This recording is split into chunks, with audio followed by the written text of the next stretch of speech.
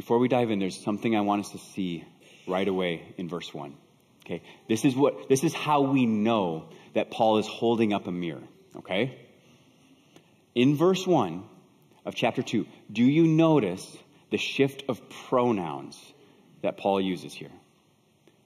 See, in the previous passage, Paul writes how God delivered them over, that they exchanged the truth of God for a lie, that they are filled with unrighteousness, evil, greed, and wickedness. He is talking about those people, plural, out there.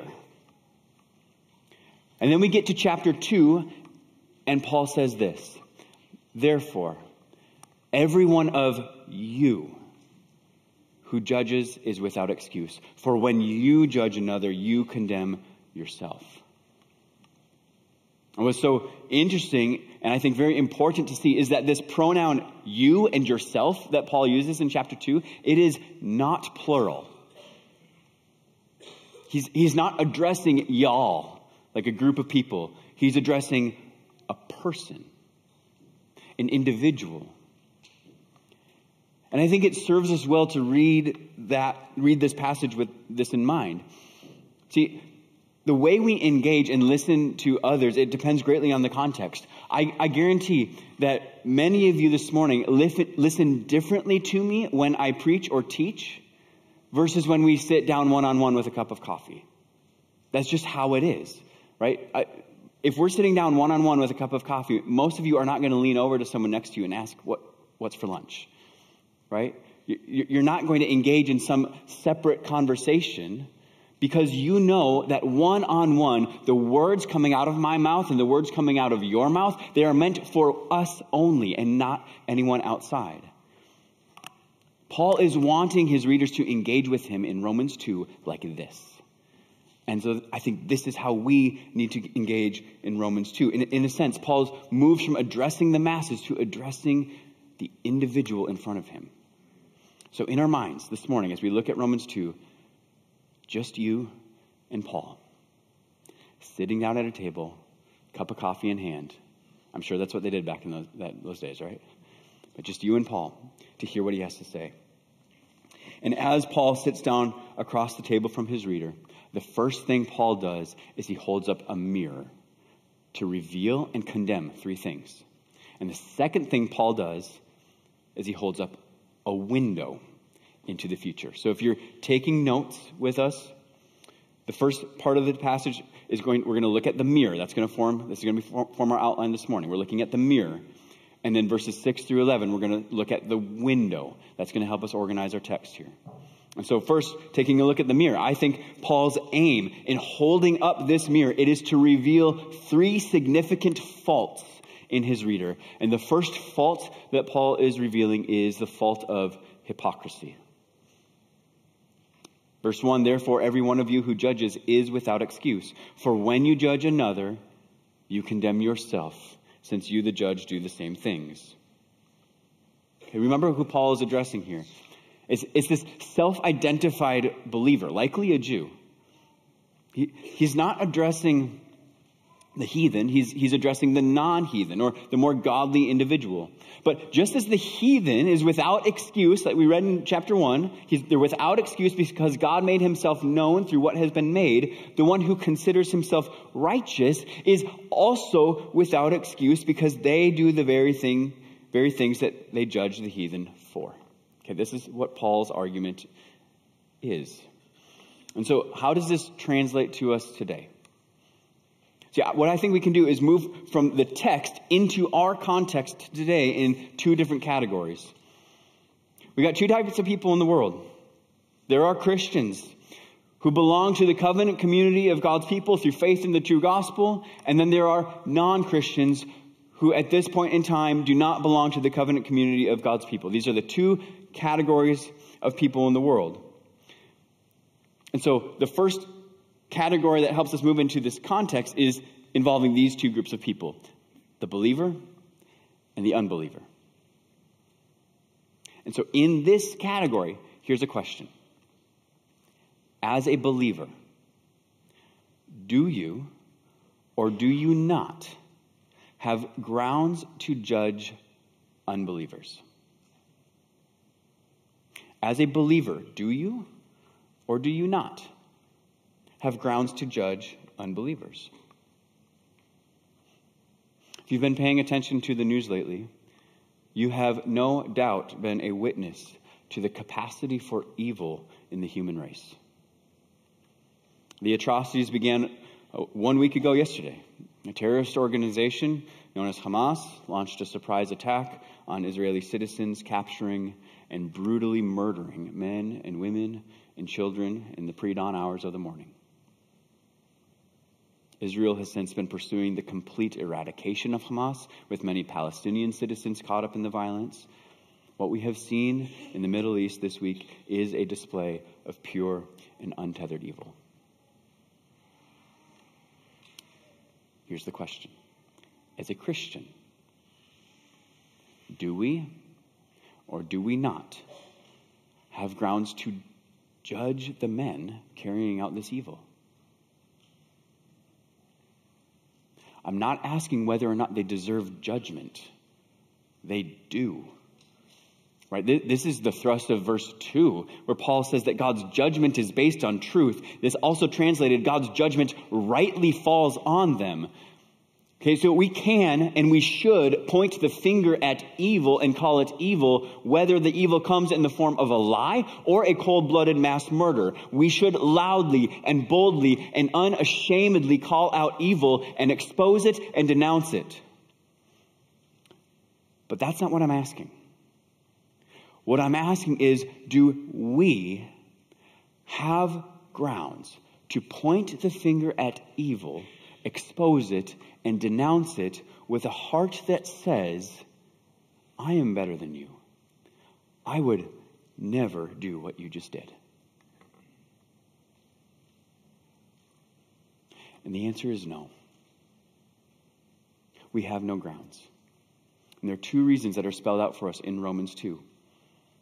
And the first reason that we have no grounds to judge the unbeliever, regardless of the display of evil, is that our capacity for evil is the same.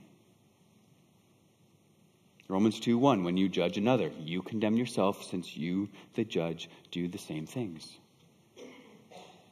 See, what we need to understand is that when we point the finger at evil out there, regardless of the degree to which it has been unleashed, and we fail to point the finger at evil within, regardless of the degree to which it has been restrained, we are nothing more than hypocrites. This is what Paul is trying to communicate in chapter 2, verse 1. Some of you middle and high school students, you might have studied the concept of potential and kinetic energy in your science classes recently. If not, here's a very insufficient preview for free, okay? I want you to imagine a balloon. Okay, you blow that balloon up as much as you can with air, and then you hold on to the end. See, all of that air trapped inside the balloon, it gives the balloon what's called potential energy. Because as soon as you let go, the balloon then has kinetic energy as it flies around like a oversized latex housefly until it runs out of air. I think our hearts can be compared to a balloon that's full of air. And that air inside it's all the bad stuff that's stored up in there, right? Greed and lust and hate and pride. And some people's balloon hearts, they're just constantly releasing evil air. And so the wickedness of their heart is evident. Other people's balloon hearts, they've been knotted real good and tight. Everything, it just stays inside. The condition of their heart is less evident, but the condition is the same. The potential for evil is the same. And I think Paul emphasizes this back in chapter 1. In verse 29, what does he say? They are filled with all unrighteousness, evil, greed, and wickedness. They are full of envy, murder, quarrels, deceit, and malice. What Paul's describing is what is on the inside of the human heart. And you read that list, does it strike anyone else that murder and gossip are in the very same list? Or that murder and greed are in the very same list? See, when we judge, again, judge meaning we point the finger at evil and expose it and denounce it with a heart that says, I'm better than you, then we are hypocrites. And the reason is because our capacity for evil is the same. No, don't get me wrong. There is a huge difference between a believer and an unbeliever. Right? A Christian has been given a new heart.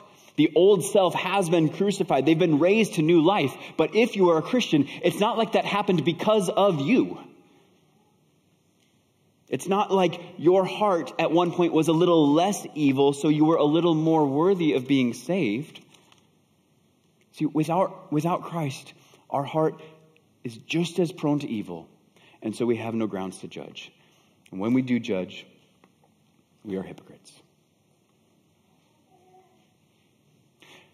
Have you ever caught yourself in a hypocritical moment? A couple weeks ago, I was what you might call in a state. I had just sent my kids to their rooms to get dressed so we could just get on with the day. A minute or so went by, and I could hear some noises that I would just describe as inconsistent with noises that sounded like getting dressed, okay? So in my state, I just bounced up the stairs. I went into the room, and I saw one of my kids sitting on the floor who was very clearly getting dressed, but I was kind of in a state. So I just looked at her, and I said, "What are you doing?" And it was in a tone that was very impatient and disrespectful. You know what she didn't say back to me? She didn't say, "Oh, well, Father, as you can see, I am getting dressed just like you asked. And the reason I'm doing that is because I have a desire within my heart to obey you in everything you say." She looked at me, and in the exact same impatient and disrespectful tone I had started the conversation with, she said, "I'm getting dressed." Which makes sense. That should have been enough for me to bite my tongue and just do a little heart check. But because I was in a state, all I felt was the disrespect from her towards me. And so what came out of my mouth was this: "Do not speak to me like that." I was completely blind to my own disrespect towards her. But as I spoke those words, it was like God held up a mirror, and I could see my own hypocrisy. Romans 2:1, when you judge another, you condemn yourself, since you, the judge, do the same things. You know, that was obvious hypocrisy in my mind. Much of the time, however, our hypocritical judgment, it's not so evident. It doesn't come out in audible words or actions. Instead, it just stays hidden within our inner dialogue within ourselves. And this leads to the second category of my question. Okay? So the first category, again, does a believer have grounds to judge an unbeliever? Okay, but here's the second category. And Paul brings us to this category in Romans 14, so we'll get there in a few months.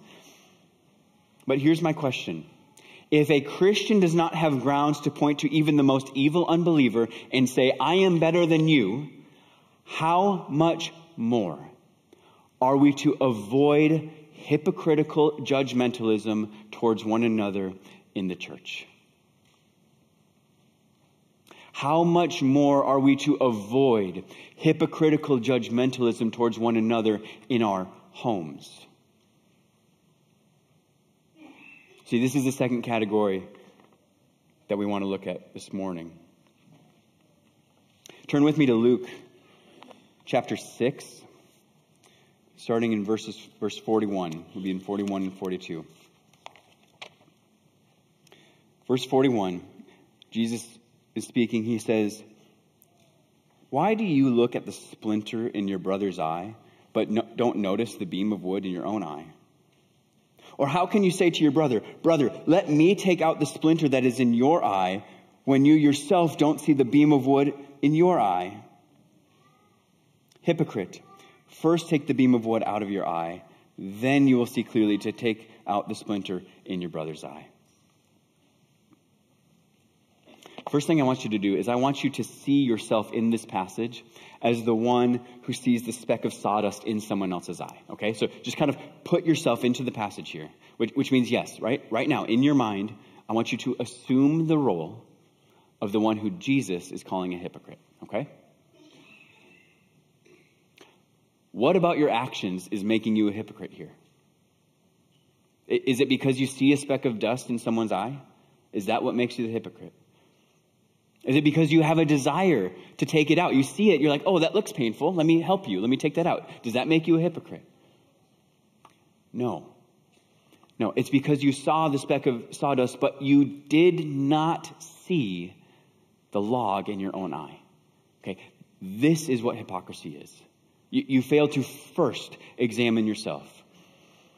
Do you know what I've observed in the church over the last many years? And what I've observed in my own heart over the last many years? There's a lot of looking. There's a lot of looking at specks of sawdust. We make mental notes of specks of sawdust. We might subtly allude to specks of sawdust to other people. But we notice them. We pay attention to them. And what are those specks of sawdust in other people's eyes? What do they look like? In other words, what do you tend to notice about people? Do you notice their decisions in parenting? What do you notice about how they choose to use their time or resources? Or what do you notice about their career choices? Or the clothes that they wear? Or the people they choose to spend time with? What do you notice about their eating habits? Or the cleanliness of their homes? What do you notice about the car they drive, or the way they communicate, or the teams they serve on in the church, or their convictions around social media, or alcohol, or video games? What do you notice about people? What are the little specks of dust you just see in people's lives?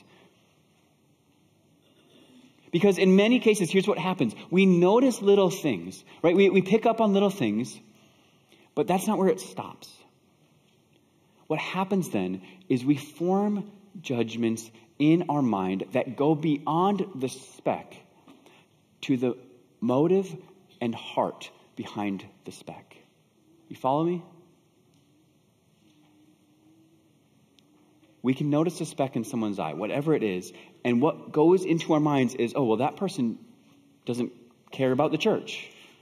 Or, well, that person doesn't care about the lost. Well, that person doesn't care about the poor, or that person doesn't care about children, or that person doesn't care about mental health, or that person doesn't care about me. And we form these judgments about the cares of people's hearts from observing little specks of dust from a distance, as though the cares of your heart are perfectly balanced, and what this person needs to do is just be more like you.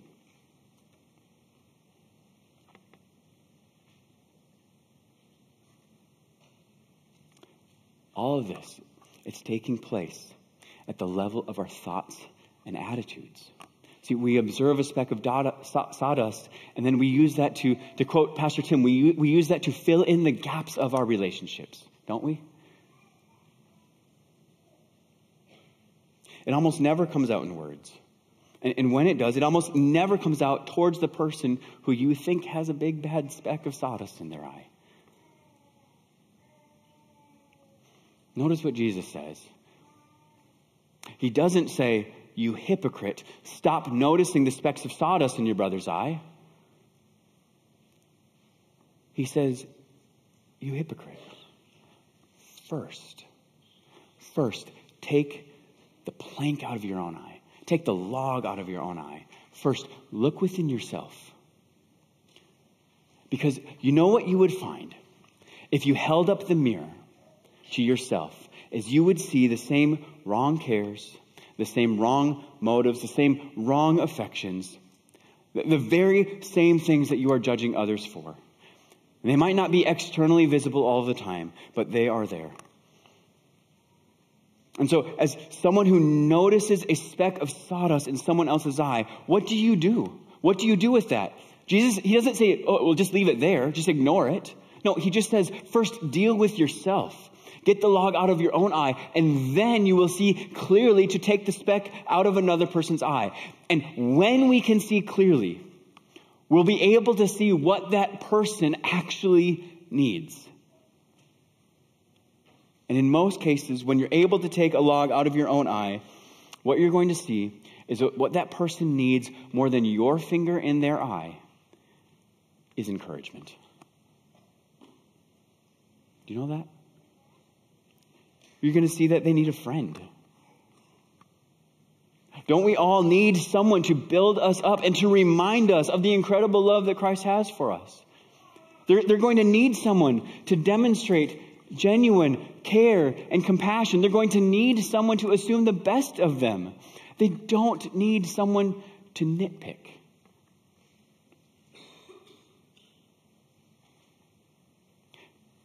Now what I want you to do is I want you to see yourself in this passage as someone with a speck of dust in their eye. There's something going on. And another brother or sister, your husband or your wife, your pastor, your community group leader, someone comes to you in love and humility with a correction. Wouldn't it be ironic to accuse them of the same wrong motives and judgmentalism? Wouldn't that response in and of itself also be hypocritical judgment? To assume their motives? To assume the cares of their heart? It would be. And so what do we do in that situation? Again, we assume the best. We receive their correction and we trust that they are doing their best to be a good friend and to point us to life and godliness. See, we have got to believe and we have got to live like we are for one another as a church. We are for one another as a church. We are not to judge one another as though we are against one another or as though we are better than the next person in the church. This is not to say there's not a time for correction, for calling one another to repentance, or even that there's not a time for something like church discipline. But the heart posture behind even the smallest correction all the way to the removal of someone in the church must be genuine love and humility with a deep understanding that your heart is just as capable of the sin and wickedness of the one that you are correcting. Romans 2:1, for when you judge another, you condemn yourself. This is the first reason we have no grounds to judge. The second reason we have no grounds to judge is that God is the ultimate and righteous judge. Do you know it's not even your judgment that matters? Look at verse 2 and 3. We know that God's judgment on those who do such things is based on the truth. Do you think any one of you who judges those who does such things yet do the same, that you will escape God's judgment? We're dealing with God's judgment. Everyone in the world will stand before God's judgment, not yours. And you know, today, as we speak, God has not yet poured out his judgment. It's not to say there's not consequences for sin in this life, but final judgment has not yet occurred. And in Romans, we see that Paul's audience despised this reality. They looked at the sins and wickedness of the world around them, and they cried out for justice, for God to condemn the world, for God to condemn the wicked, to pour out his justice and wrath on sinners. But what they didn't realize is that his delayed judgment, the fact that it has not yet come yet, that was his grace and mercy towards them. So this is the second fault that Paul reveals by holding up this mirror in this passage. He reveals their hypocrisy, but then he reveals their blindness. See, they were completely blind to God's kindness towards them. Verse 4 says, do you despise the riches of his kindness, restraint, and patience, not recognizing that God's kindness is intended to lead you to repentance? You know, if you're here and alive today, do you know that the only reason that you are sitting in these chairs, that you are breathing air right now, is because of God's kindness and patience and restraint. Right? If you are a Christian, it means that at one point in your life, you were not a Christian. When you were born into a sin nature. And as you grew, so did your sin. You were far from God. You were cut off from hope with God. And you were deserving of his judgment and wrath. And at some point, whether or not you know the day or hour, at some point, God saved you. You were dead in your trespasses. God made you alive in Christ. You were in darkness. God brought you into his marvelous light. You were in your sin and under God's wrath, and God removed your sin and placed it on Christ. He poured out his wrath on Christ, even though it is your sin. This is God's kindness. You know, God would have been fully justified to strike us all dead and cast us into hell for all of eternity from the moment we had one inkling of a sinful thought, let alone a deed. But he didn't. Instead, his kindness and his restraint and his patience led us to faith and repentance.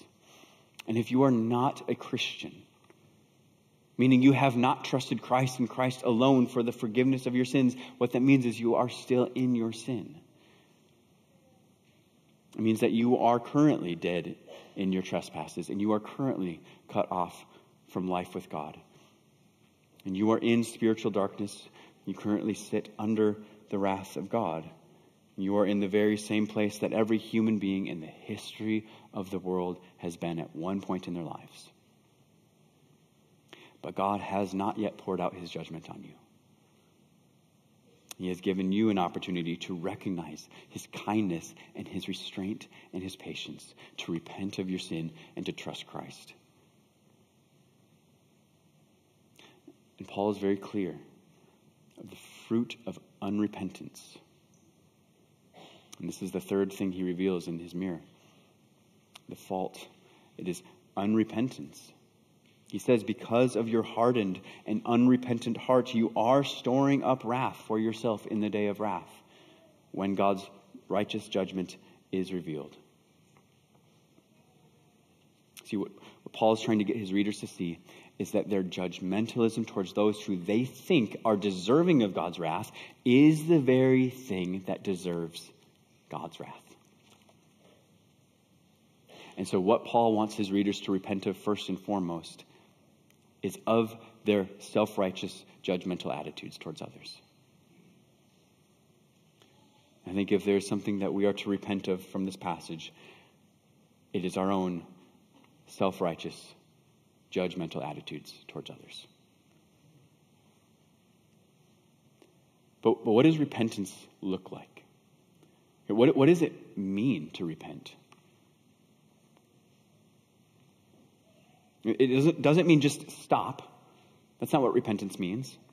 It means to change course, to go the opposite direction. So to repent from a judgmental attitude does not mean you just stop being judgmental.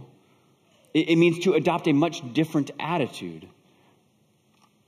A lot of people would tell you the opposite of judgment would be tolerance or affirmation or acceptance. I don't agree with that. I think the opposite of judgmentalism, it is compassion. It's compassion. See, a heart of judgment just looks at someone and says, you deserve judgment. A heart of compassion looks at someone and says, wow, we both deserve judgment, but there is forgiveness in Christ. See, this is the intended outcome of Paul's mirror. It's that each of us would not simply point the finger outside of ourselves, but we would point the finger within. It's that each of us would recognize that we deserve judgment for our sin, and we would be moved to faith, repentance, and compassion. This is the mirror that Paul holds up in hopes that we would look within. And after he does that, he holds up what we might consider to be a window. Okay, verse 6 gets us into a window into the future as it relates to God's judgment. Verse 6 says, he will repay each one according to his works. Eternal life to those who by persistence in doing good seek glory, honor, and immortality, but wrath and anger to those who are self-seeking and disobey the truth while obeying unrighteousness. There will be affliction and distress for every human being who does evil, first to the Jew and also to the Greek, but glory, honor, and peace for everyone who does what is good, first to the Jew and also to the Greek, for there is no favoritism with God. So what is God's judgment here? Well, his judgment is that each person receives what his work deserves. That is God's judgment. A lot of you know I used to be a public school teacher in Des Moines Public Schools. And if you're unfamiliar with how teachers get paid, it is fascinating. Okay? It really is. Your salary depends entirely on the number of years you have served, plus the level of education you have received. Okay? Your pay has absolutely nothing to do with your effectiveness as a teacher. And if anyone wants to help me understand why that's a good thing, I welcome that. Okay? I could never understand it, but that's beside the point. My point here is that teachers in Des Moines Public Schools could fall into one of like 50 different categories of pay based on whatever combination of experience and education they had. Do you know how many categories of pay exist with God? Two categories.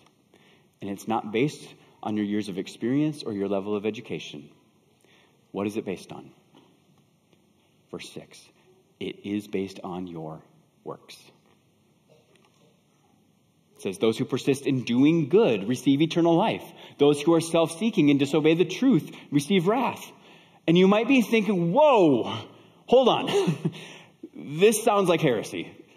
This is anti-gospel. Are you saying my salvation depends on my works? No, I am not. I am saying God's judgment depends on your works. God's judgment depends on your works. What I'm saying is that Paul is setting himself up to make a point here. And the point is this: there are exactly 0 people that fall into the category of persist in doing good. And the number of people that fall into the category of disobey the truth, it is the same number as the population of the world. This means that no one deserves eternal life. No one has done the work to remove God's judgment from them. Everyone deserves eternal judgment in hell.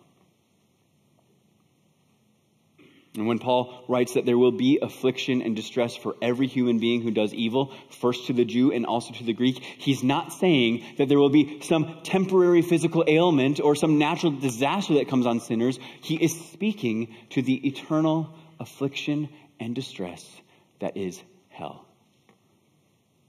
For those who die apart from Christ, hell will be their conscious, lived reality for all of eternity.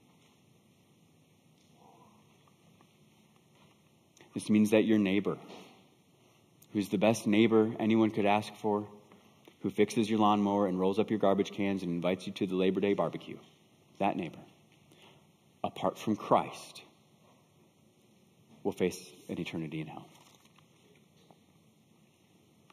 It means your family members, who you love, who you text often, who you play cards with on the holidays, that family member, apart from Christ, if they do not know Christ, will face an eternity in hell.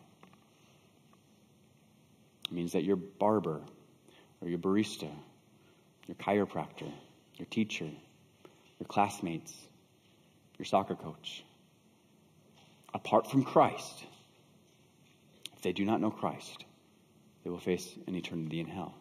It means that men and women all over the world who are striving every single day of their lives to do good and to promote peace and order in the world apart from Christ will face an eternity in hell. It means that you and I, outside of Christ, apart from Christ, would face an eternity in hell. All of humanity is united in condemnation. Do you see now why we have no grounds to judge?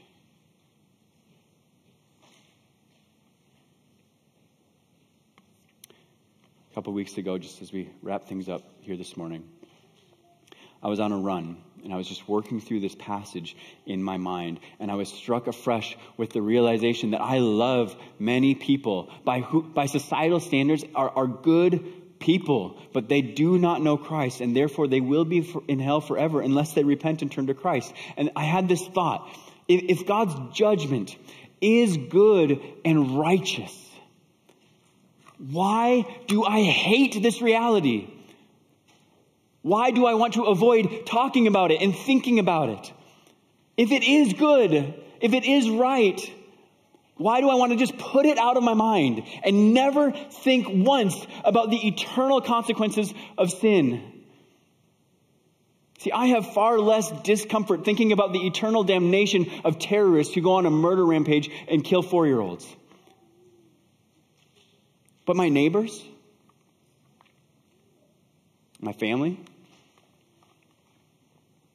is hell really what they deserve? Is it really what I deserve? Could a good and loving God really send someone like me to hell?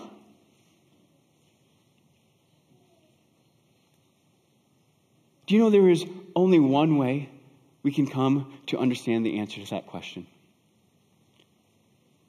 There's only one way. We behold the holiness of God.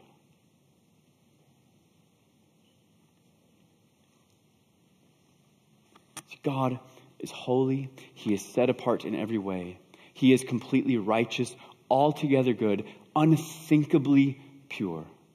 There is not one impure motive in him. His holiness is beyond our ability to grasp. It is God's perfect holiness, not the comparative goodness or badness of others, that will put our sin into perspective. So when we gaze at God's holiness, and then we look at our own hearts within a mirror, the contrast, it could not be greater. We would understand that sin and righteousness cannot dwell together. And then we would look ahead through this window that Paul is holding up, and we would see God's righteous judgment, that it is eternal life to those who by persistence in doing good seek glory and honor and immortality, and wrath and anger to those who are self-seeking and disobey the truth while obeying unrighteousness. We would look into that window, and we would know without a doubt what camp we belong to. And the question would no longer be, how could a good, loving God send someone like me to hell? The question would be, how could a holy and just God freely forgive someone like me? And he did. God is holy and just. He does not overlook sin. He does not forget it. He requires payment for sin, because if he did not, he would not be just. But the payment for sin was paid by Christ. And Jesus, the perfect Son of God, the one who knew no sin, he took our sin. He became sin, and in exchange, he has given us his righteousness. The debt of our sin has been paid. If you are in Christ, you are no longer in sin. You are no longer under the wrath of God, because you have the righteousness of Christ. God's justice has been satisfied in Christ. This is his kindness towards us, intended to draw us to repentance. We must behold the holiness of God. As we close our service this morning with the Lord's Supper and worship, we have an opportunity to do just that, to reflect on the holiness of God, and to remember that we who were once far away have been brought back into relationship with God by the blood of Christ. And Jesus commanded his church to remember and proclaim his death together through the Lord's Supper. It is a reminder for us that we are united and knit together as a body of Christ in the gospel, and therefore there is no room for prideful judgment towards one another.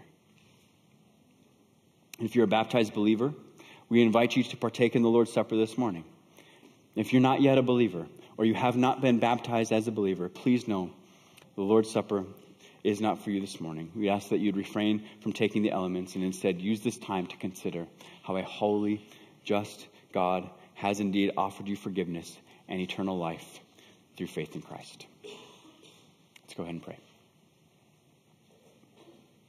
Father in heaven, we thank you for your grace. God, help us to see the depth of our sin. Help us to see, God, how far we fall short from your standard. God, we praise you that you have rescued us and you have redeemed us, God. That the perfect Son of God, Jesus, took on our sin on the cross so that we could be set free. God, stir our hearts towards this truth this morning. As we partake in the supper together this morning, remind us, God. Remind us of what you have done for us. And pray all of this in Christ's name. Amen.